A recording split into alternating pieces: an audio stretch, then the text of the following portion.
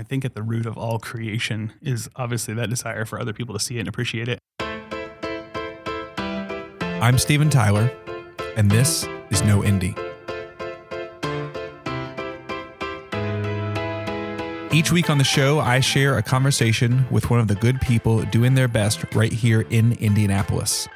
This is episode 7, and today's guest is a prolific Indianapolis-based screen print artist, Aaron Scammahorn. I have been a fan of Aaron's work for a long time. In fact, I briefly met Aaron about 7 years ago. I am by no means an art aficionado, but I had been following his work and just happened to recognize him across the room at a gallery open house. I remember being a little, maybe intimidated, but I introduced myself and told him what a fan I was of his work. And despite my awkwardness, he was, of course, gracious in return. After that, we didn't cross paths again until I asked him to come on the show, so I was really excited to record this interview. As usual, this interview will be released in 2 parts. This is part 1. I'm then going to take a week off for Thanksgiving, and part 2 will be released on November 29th. Be sure to listen to the end of this episode. Aaron's work is currently on display at the Tube Factory, so I'll provide a few details about that and one other item that will be referenced in our interview. Thank you for listening. Here is part 1 of my conversation with Aaron Scammahorn. So Ron Luhorn. Yeah. I thought it was Roland Horn for the last 7 years because I just didn't read. How'd you pronounce it? Roland Horn. Roland Horn. It's not even phonetically accurate if you look at how it's spelled. Right. Do you want to give me a little background on that just so I have it? Yeah. I mean, my last name's Scammahorn, and all throughout growing up, I always had people mispronounce it. And it's got some much better mispronunciations to go along with that. My favorite so far being scrambled porn. Whoa. It was like, I'm not even going to try. Scrambled porn. But no, Ron Luhorn started as a typography class experiment. And we were supposed to take letters from words, break them apart, put them back together.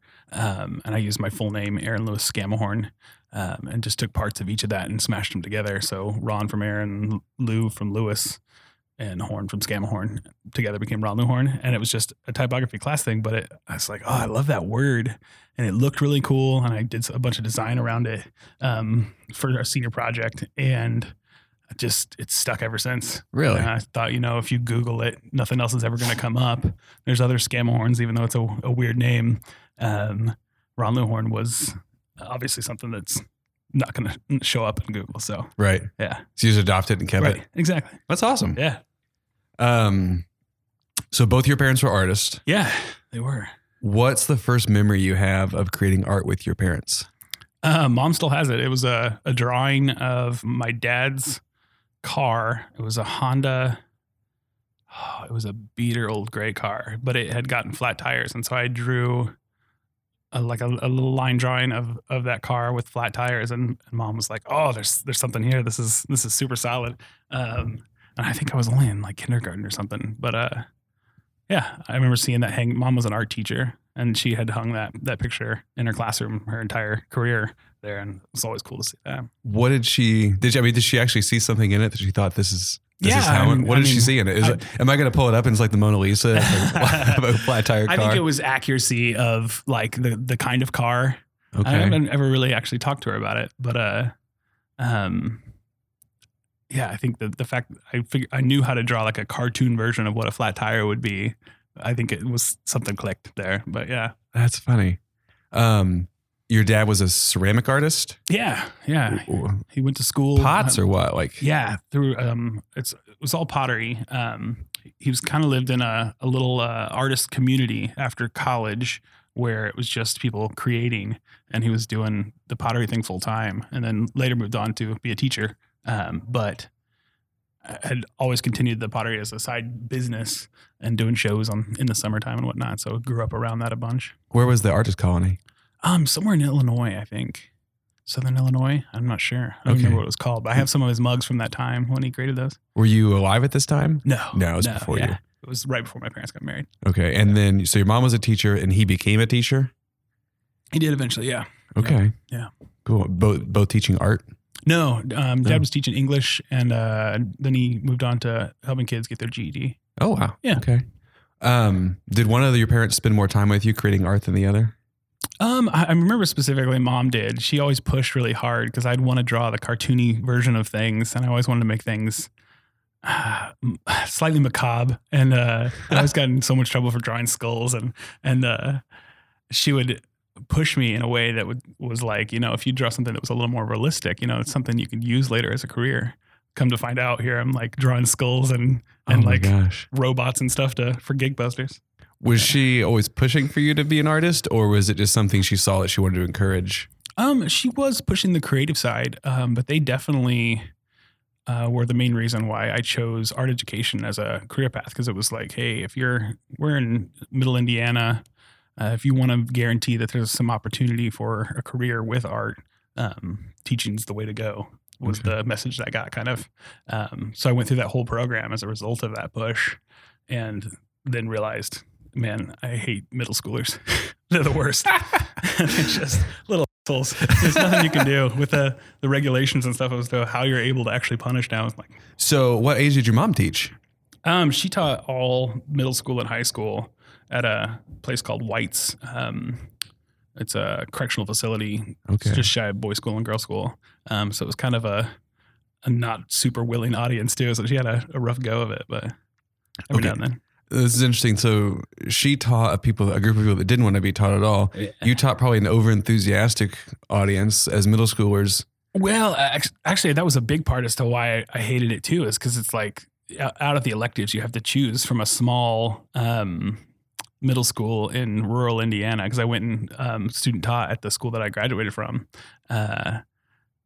Out of the electives, you're like, you're going to do shop class, you're going to do home ec, you want to do art. It's like, well, hey, I can sit over here and doodle and probably screw off more than I can in shop class or whatever. So I'd say 75% of the kids didn't really want to be there either. There's like maybe 3 gyms in each class where you're like, this person really wants to learn. And yeah. I see. Okay. What was her teaching style, or do you know? It sounds like she was going after a different population of kids in her education. I guess, did her teaching style influence you at all? Like, when did she teach you? Yeah. I mean, I think she tried really hard to just get at the core fundamentals of things, that if there was someone who wanted to take it further, they'd have some of the basics that would be needed. Did you guys ever do any work together? We have more recently in the last few years, really? Actually.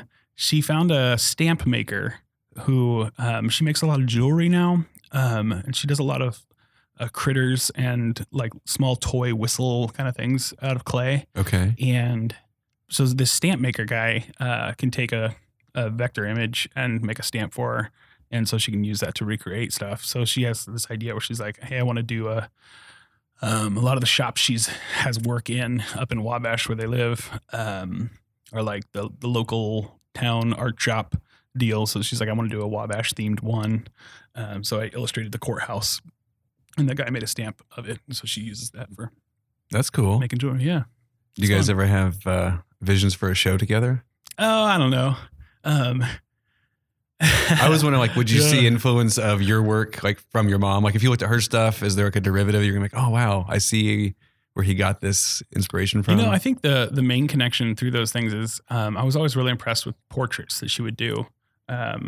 She did a lot of chalk portraiture of kids for friends and family. I was always really impressed with those, and I like that. And portraiture is a huge part of where my creative passions lie now. Okay. Yeah. Okay. You seem like an artist, like, to the T. Like, if I think about like describing an artist, like, you kind of come through as that. Did you come to a place where you decided that art was what you wanted to do? Yeah, I mean, I think early on it was the thing that got me attention, and the thing that like helped me stand out as something that other people weren't really having as much as me. Like kids in class asking me to draw a cartoon of them, like a little caricature and whatnot.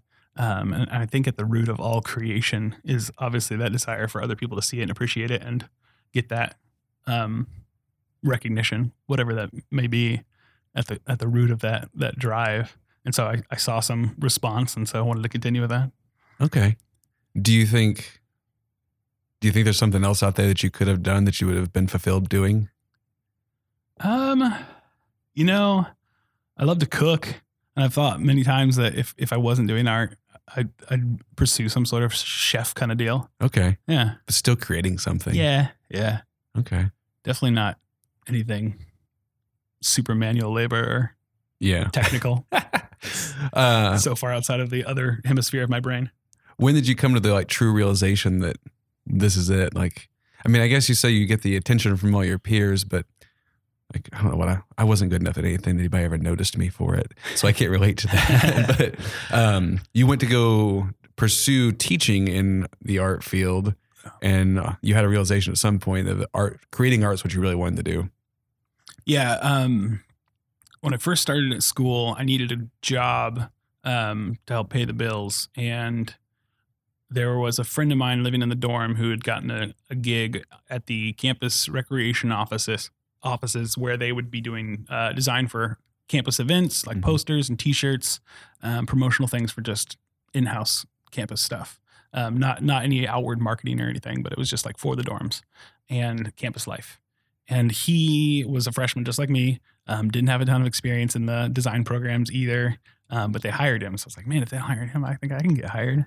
And had never touched a Macintosh before, had never designed anything before other than doodles and things that were drawings of logos. But I was like, I can pull this off. So they hired me just knowing that I was an art major of sorts, even though it was art education. Clearly didn't ask for a portfolio or anything or any sort of references. But yeah, I jumped in and I just started messing around. And I remember the very first time I'd opened Illustrator on a Macintosh, I was a big fan of Shepard Fairey at the time. It was 2002. And I just tried to recreate his illustration of Andre the Giant in Illustrator. And man, I still have the file. It's terrible. It's so bad. Like, didn't understand how handlebars would work on pen tool lines. And those will make you cuss. Oh my gosh, right? When you're starting out, it's the worst. But so yeah, I learned the ropes there. Made some things that I was really proud of for some campus promotional things. And by the end of my senior year of working at that job, I had like this giant list of all these shirts that I'd created that nearly everyone on campus had gotten one. Oh, wow. So you see your work everywhere on campus. And so I knew that there was a design aspect that I was definitely drawn to. So all the electives I had free space for when I wasn't in educational philosophy and the garbage classes that you have to take as a teacher, I was filling them with design courses and photography and illustration and stuff. And when I finally decided that I didn't want to do art education, I only had like a semester left to finish a graphics degree. So I went back and finished all those other classes up. But yeah, just that process of creating a product, seeing people interact with that, use it in their daily life, and then seeing it around was like, oh yeah, I like that. I want to do more of that. Did seeing all the people you knew wearing your shirt, did that desensitize you to your work being published at an early age? Or did it like feed the beast that you're like, oh, I like people seeing my stuff and I want them to see it more? Yeah, it is like a high. I mean, the first time you have each one of those little milestones where it's like, hey, there's a couple people wearing this shirt. Now there's 100 people buying the CD with your album art on it. Now there's a globally famous band promoting your poster that you created for them. I mean, each time you hit that next milestone, it's like, oh, yes, finally there. And then what's the next one? Yeah, that's the question. So the work you're most well known for now is screen printing. It's a really involved process. What was your progression in like art disciplines that took you from a pen drawing of a flat tired car to one of the more elaborate art processes of doing the screen printing? Like, did you learn several of the disciplines in between? You know, the gig poster push all came from, I grew up playing in punk bands in high school and college and just had a real passion for playing music. But I had a friend in school who sold his guitar and was like, I just need to focus on one thing so I can be fully good at that instead of spreading myself so thin. And I was like, man, that makes a lot of sense. And it wasn't until well after college that I finally gave up on trying to get in bands and stuff. But that push of dialing it in and establishing a passion that you can mix into your creative process was what drove me to wanting to do music marketing. So I'd originally just designed some flyers for for MOKB here in town and just local promotional stuff. And then I was like, I want to take this to that next level. And I'd kind of gotten to a point where I was feeling a little bit of the day-to-day trudge of stuck in a cubicle and not really feeling like I was creating as much as I could. And I had some of that background of growing up with ceramic artists, of creating things with your hands, and kind of had an itch for some of that. So I was like, I want to take these flyers that I've been designing and create art out of them and get into screen printing. I'd been a fan of Shepard Fairey, like I said, for a long time. And that led to discovering a ton of other gig poster artists that I'm still following. That I was like, man, I feel like I can do this. It's a handmade process that you can buy cheap enough supplies to be able to pull it off. It's not like a lithograph or something crazy. We have to get like a stone and acid and etch and materials that are kind of unattainable as a young person just starting out their career. So I got just the basic rudimentary stuff, borrowed some things from a friend who was screen printing t-shirts, and just started playing around in my basement and watching a ton of YouTube and just a whole lot of trial and error to get me there. It's funny. My first time I did it, I nailed it. Like registration was on point. The screen washouts worked out great. Everything was so easy. And I was like, this is awesome. It was so perfect. And then of course the second one was just like a disaster. Oh, really? I wasted every other one. It was just a mess. And I was like, okay, all right, I still have quite a bit to learn here. Yeah. If the first one had been a huge failure, would you have still pushed through pretty easily? That's a good question. I don't know. I'm not really? sure. Because I hadn't really invested that much money into it. If I'd wasted a majority of the ones that I did on the first run, I might have thought, man, this isn't for me. I'm sure I would have tried some other stuff and tried to print some easier things first. Yeah. But what was your first print? it was a Bonana. And it was an image that I'd created in college that was based on a little cartoon that I'd drawn of a monkey thinking about a bone and a monkey thinking of a banana and a skeleton thinking of a bone. Oh, I've seen this. Have you? Okay, Yeah. right on. Yeah. Yeah. And so that became the Bonana. And then I've done a million iterations of that kind of image. And so it was the first thing that I wanted to screen print. I was like, I got to bring the Bonana into this setting. And I've since made vinyl toys of it. And like, Really? Yeah. Can people buy those anywhere? Yeah. Really? They're on my website. Yeah. All right, we're gonna We'll plug that in the show notes. /store. All right, what was it again? Sorry. ronluhorn.com/store. All right, it'll be in the show notes. Right on. I don't want to let this go. Yeah. You were in bands. Yes. I was in a band in 7th grade. The band name was called Lip Circus. Nice. Let's all laugh together now. Yeah. Do you have some bad band names that you were part of? So many bad I'll lay it names. on me. I want to hear it. First one was Spontaneous Combustion, because they had a hot sauce in the band room that was called Spontaneous Combustion, which I think is still a hot sauce that's on the market now, but like, oh, that's sweet. If you hadn't told me why you call it Spontaneous You're right. Combustion, I might have thought it was a decent name. It's all right, right? Okay. Then later it was Slow Children at Play. Slow Children at Play. Yeah, we just called ourselves SCAP. The kid that I started the band with, he and I would walk from school over to White's where both of our parents worked. And along the way, there was a few Slow Children at Play signs. I think that was it. But then from there, started a band called Tours from Zanzibar, because we thought Zanzibar was a cool name. It's an island off the coast of Africa. It is a cool name. But then it was a little out there for people, so we changed it to Tours from Canada, and that one stuck. Tours from Canada I was still pretty proud of that. Oh, band. yeah. And then Dietrich in college, and everyone called us Diet Rich. Come on. And then I was in a band called The Fashion, which was ridiculous because we were like 3 dudes who didn't have great fashion sense. We just thought it sounded cool. Like, we are The Fashion. Yeah. It comes good on stage, Yeah. I'm sure. Right? A little pretentious, but Exactly. you can go with exactly. it. And then I was in a band called Crossover. There's a handful more. That's a pretty impressive list of wonderful names. Oh, The Parliament. Oh, the Parliament. The Parliament, because we smoked Parliament. So ridiculous. But everyone's like, there's a band already, like George Clinton. I'm like, no, we're not the Parliament Funkadelic. We're just the Parliaments. We actually added an S. We're the Parliaments. The Parliaments could have been a 50s Motown. Oh, for sure, right? Yeah. All right. Let's talk about screen printing. I'm guessing just about everyone listening to this probably owns or has owned a screen printed shirt or something, but most people don't know the process. Can you just describe the process a little bit? Sure. Yeah. But majority of the work I do is always in Illustrator as the foundation. It can start with a sketch, but it ends up in Illustrator to create the vector forms.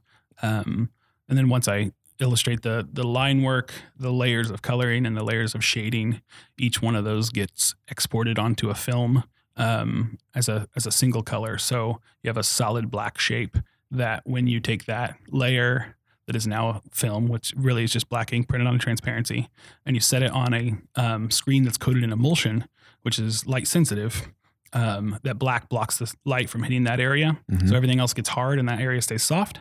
And then you spray it out, and so the soft area washes away. And now you have a negative of that film. Okay. And so then once that's done, you have that dried, you can push ink through that, and in that opening is where the ink goes through. So when that screen is pressed up against paper, you scrape ink across that opening, and it leaves some ink residue on the paper in that shape. Okay. And so you do that layer by layer. You start with the very farthest back layer. So it'd be like the color blocks, and then the shading, and then the line art on top. Okay. And you're actually putting color on top of color, or are you blocking out, like if you're going to do a sky within a mountain, do you color the entire sky, including where the mountain will be, and then your mountain layer goes on top of the sky layer? Sometimes. If you're looking for those colors to interact in a way that makes another color, it's an effective technique to have less screens to make so that you can, where they overlap, have a third color when you just printing two. But typically you're blocking everything out.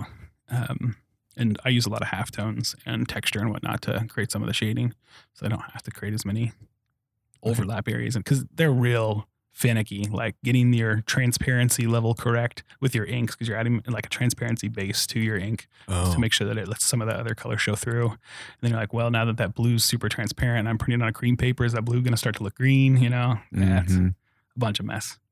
How long does your process take? If you have an idea in your head into Illustrator, I'm sure it varies based on the actual subject, but all the way to the fact that you're running your first screen through and your first piece through.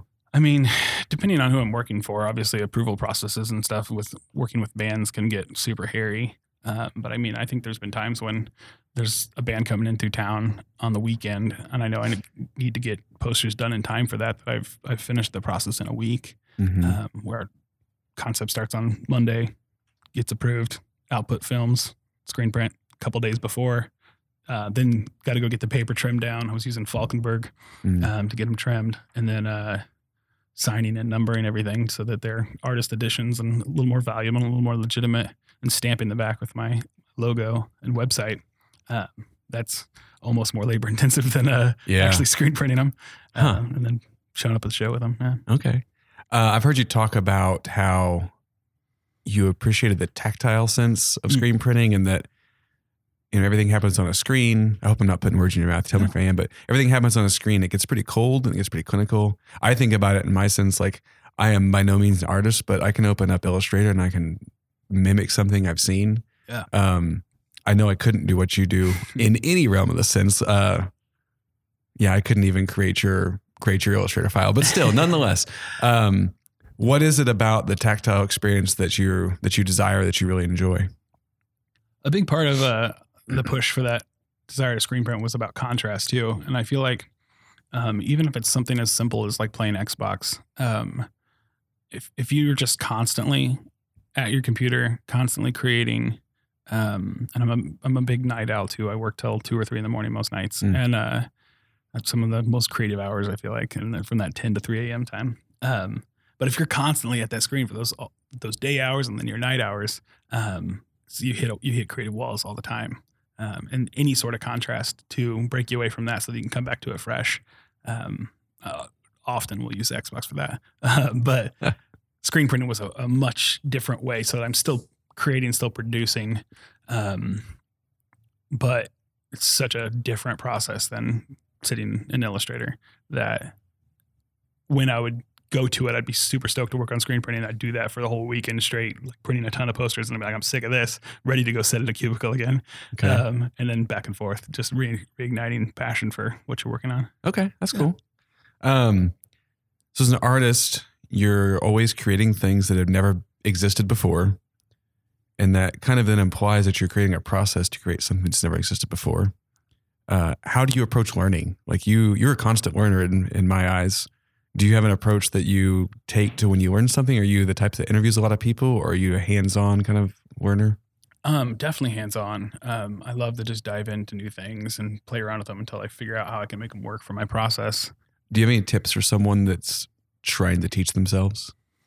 I think seeking inspiration, and finding things that you love and then trying to learn how they produce that. And then using those skills you learn in that process of trying to mimic what they've done and applying those to your own aesthetic. I feel like every stage of my creative growth has been some sort of mimicry, to a point where even if it's not like, hey, I like this guy's illustration, I want to illustrate the exact same thing, but it's like, hey, I like this photographer's lighting and I want to use similar lighting in an illustration that I'm working on. I like this guy's color palette that he has in a painting, and I want to use that in a digital illustration, that kind of thing.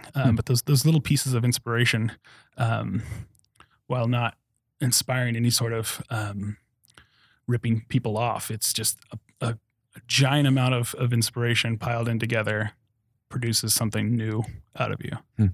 Who's inspiring you right now? I've been a huge fan of Aaron Draplin for a long time. His thick lines and clean illustration.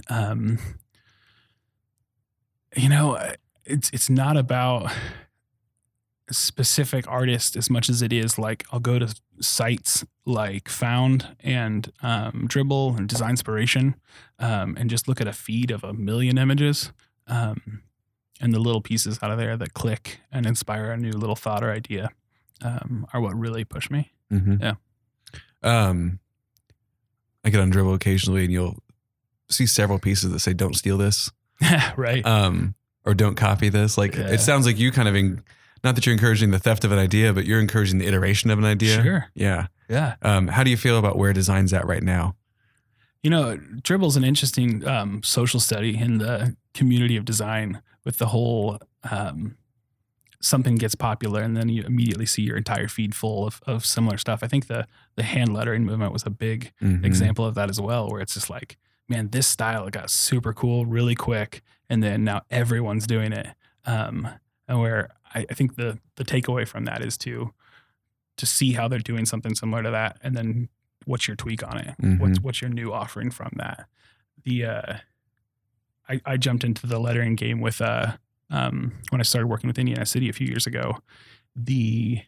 He was looking for something fresh and new for his labels, and I was like, I've always wanted to play around with these Japanese brush pens and play around with some lettering stuff. And that's actually another connection to my mom. She did a ton of calligraphy work. Oh. Like she'd have people who were getting their wedding invitations done reach out to her, be like, hey, will you address all of our envelopes for us? Address them all? Yeah, exactly. Oh, and man. She like hand addressed a ton of cards growing up.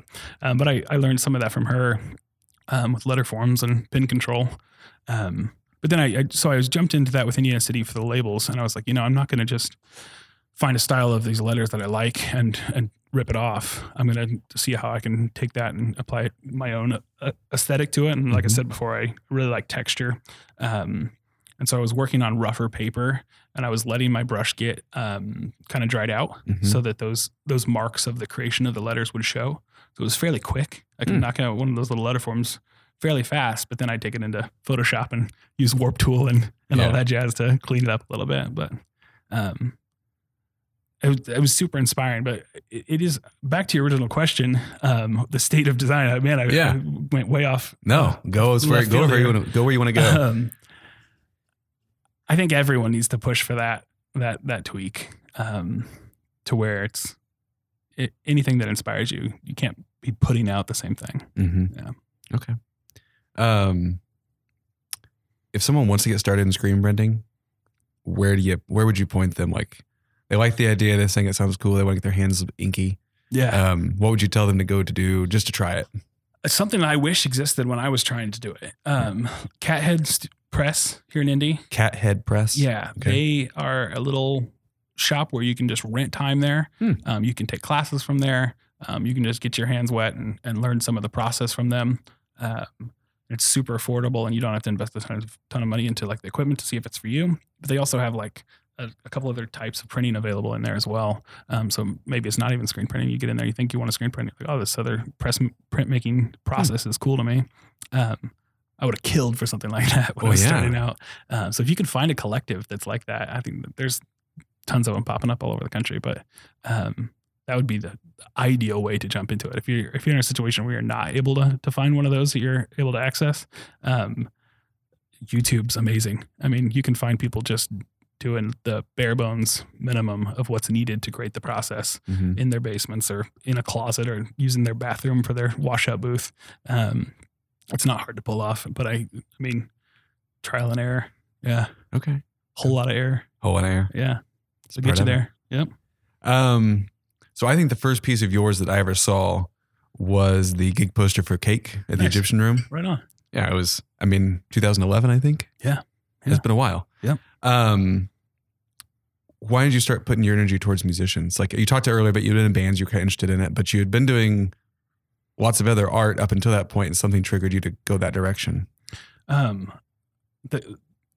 The Cake thing was unique in that I've always been really drawn to the vintage aesthetic of like 50s advertising, old worn images that show the years and age on them. And I've always loved Cake's aesthetics. It felt like it really vibed well with mine. And when they were getting ready to come to town, it was just a super lucky opportunity that MOKB was like, hey, we're doing some promotional material for him. And we had just done a Mayor Hawthorne gig poster at the Vogue. And he's like, hey, do you want to do another gig poster but this time for Cake? And I was like, what? Like, come on, the best opportunity. Yeah. And so I dove in real deep on that one where I was like, I'm going to go all out. And I illustrated that radio receiver box. Yeah. I just wanted like a classic old music related item to illustrate. And then I love that square format of their album art and whatnot. And so I wanted to kind of mimic that. So people hated me afterwards because they bought a poster and they're like, you know how much is this to frame? Like, well, actually I sized the frame to fit the square frames from IKEA at the time. It's like, all you gotta do is go buy a square frame at IKEA. It's perfect.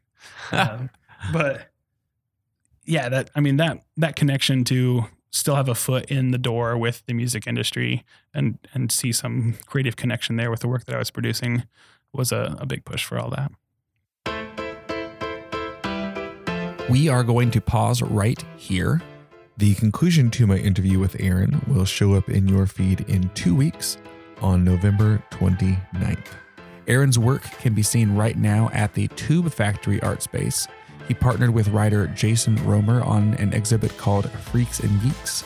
It will be at the gallery until November 18th if you want to go see it in person. Lastly, Aaron mentioned his Bone Nana, the half banana, half bone mashup that he created in multiple iterations of his art. Well, he has offered to give a couple of the 3D printed Bone Nana sculptures away. So share this episode on Twitter and tag @NoIndieShow and Ron Luhorn in your post. So @NoIndieShow, all three words, all in one word, and @Ron Luhorn. That's RONLEWHORN, Ron Luhorn. Yes, tag both of them in your post, and we'll pick one of your tweets, and the winner will get a Bone Nana sculpture from Aaron.